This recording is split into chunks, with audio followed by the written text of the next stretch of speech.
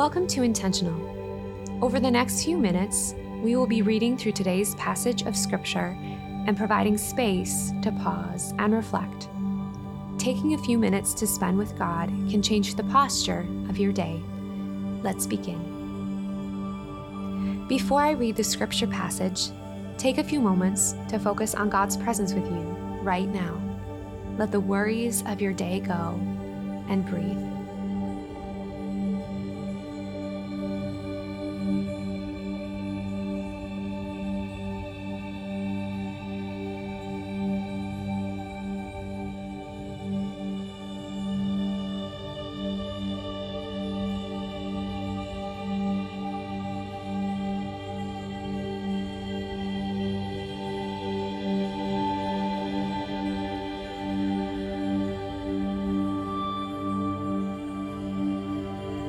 Today's passage is Isaiah chapter 9, verses 1 through 7. Listen for what stands out to you as I read it. Nevertheless, that time of darkness and despair will not go on forever. The land of Zebulun and Naphtali will be humbled. But there will be a time in the future when Galilee of the Gentiles, which lies along the road that runs between the Jordan and the sea, will be filled with glory.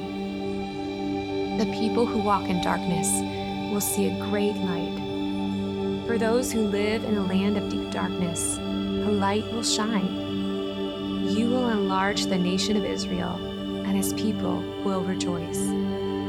They will rejoice before you as people rejoice at the harvest, and like warriors dividing the plunder. For you will break the yoke of their slavery and lift the heavy burden from their shoulders.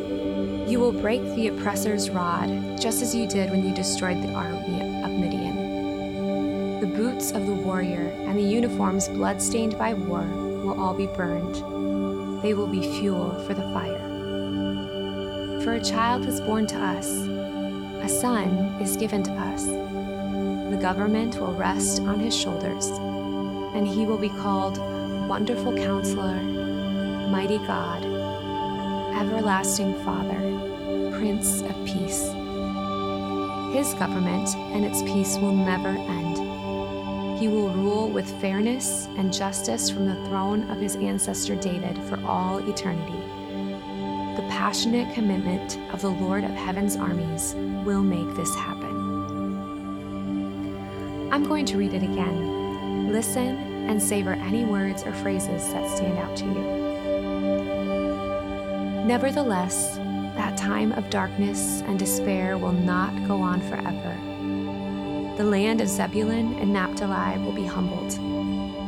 But there will be a time in the future when Galilee of the Gentiles, which lies along the road that runs between the Jordan and the sea, will be filled with glory.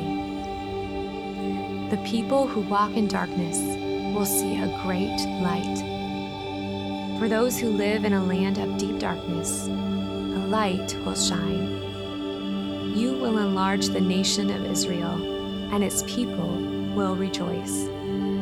They will rejoice before you as people rejoice at the harvest, and like warriors dividing the plunder. For you will break the yoke of their slavery and lift the heavy burden from their shoulders. You will break the oppressor's rod, just as you did when you destroyed the army of Midian. The boots of the warrior and the uniforms blood-stained by war will all be burned. They will be fuel for the fire. For a child is born to us, a son is given to us. The government will rest on his shoulders, and he will be called Wonderful Counselor, Mighty God, Everlasting Father, Prince of Peace. His government and its peace will never end. He will rule with fairness and justice from the throne of his ancestor David for all eternity. The passionate commitment of the Lord of Heaven's armies will make this happen. What were the phrases that stood out to you?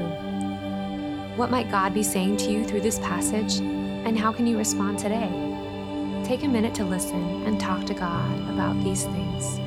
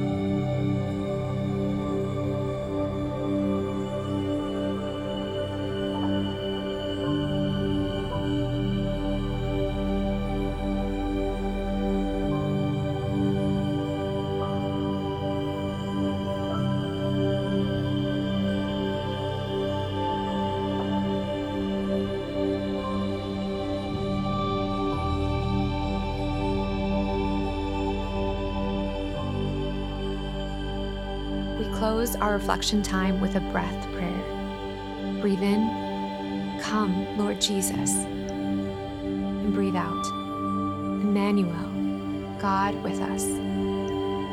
Breathe in, "Come, Lord Jesus," and breathe out, "Emmanuel, God with us." Thanks for being intentional with these minutes. As you shift gears into whatever comes next in your day, remember what God spoke to you about and use that breath prayer.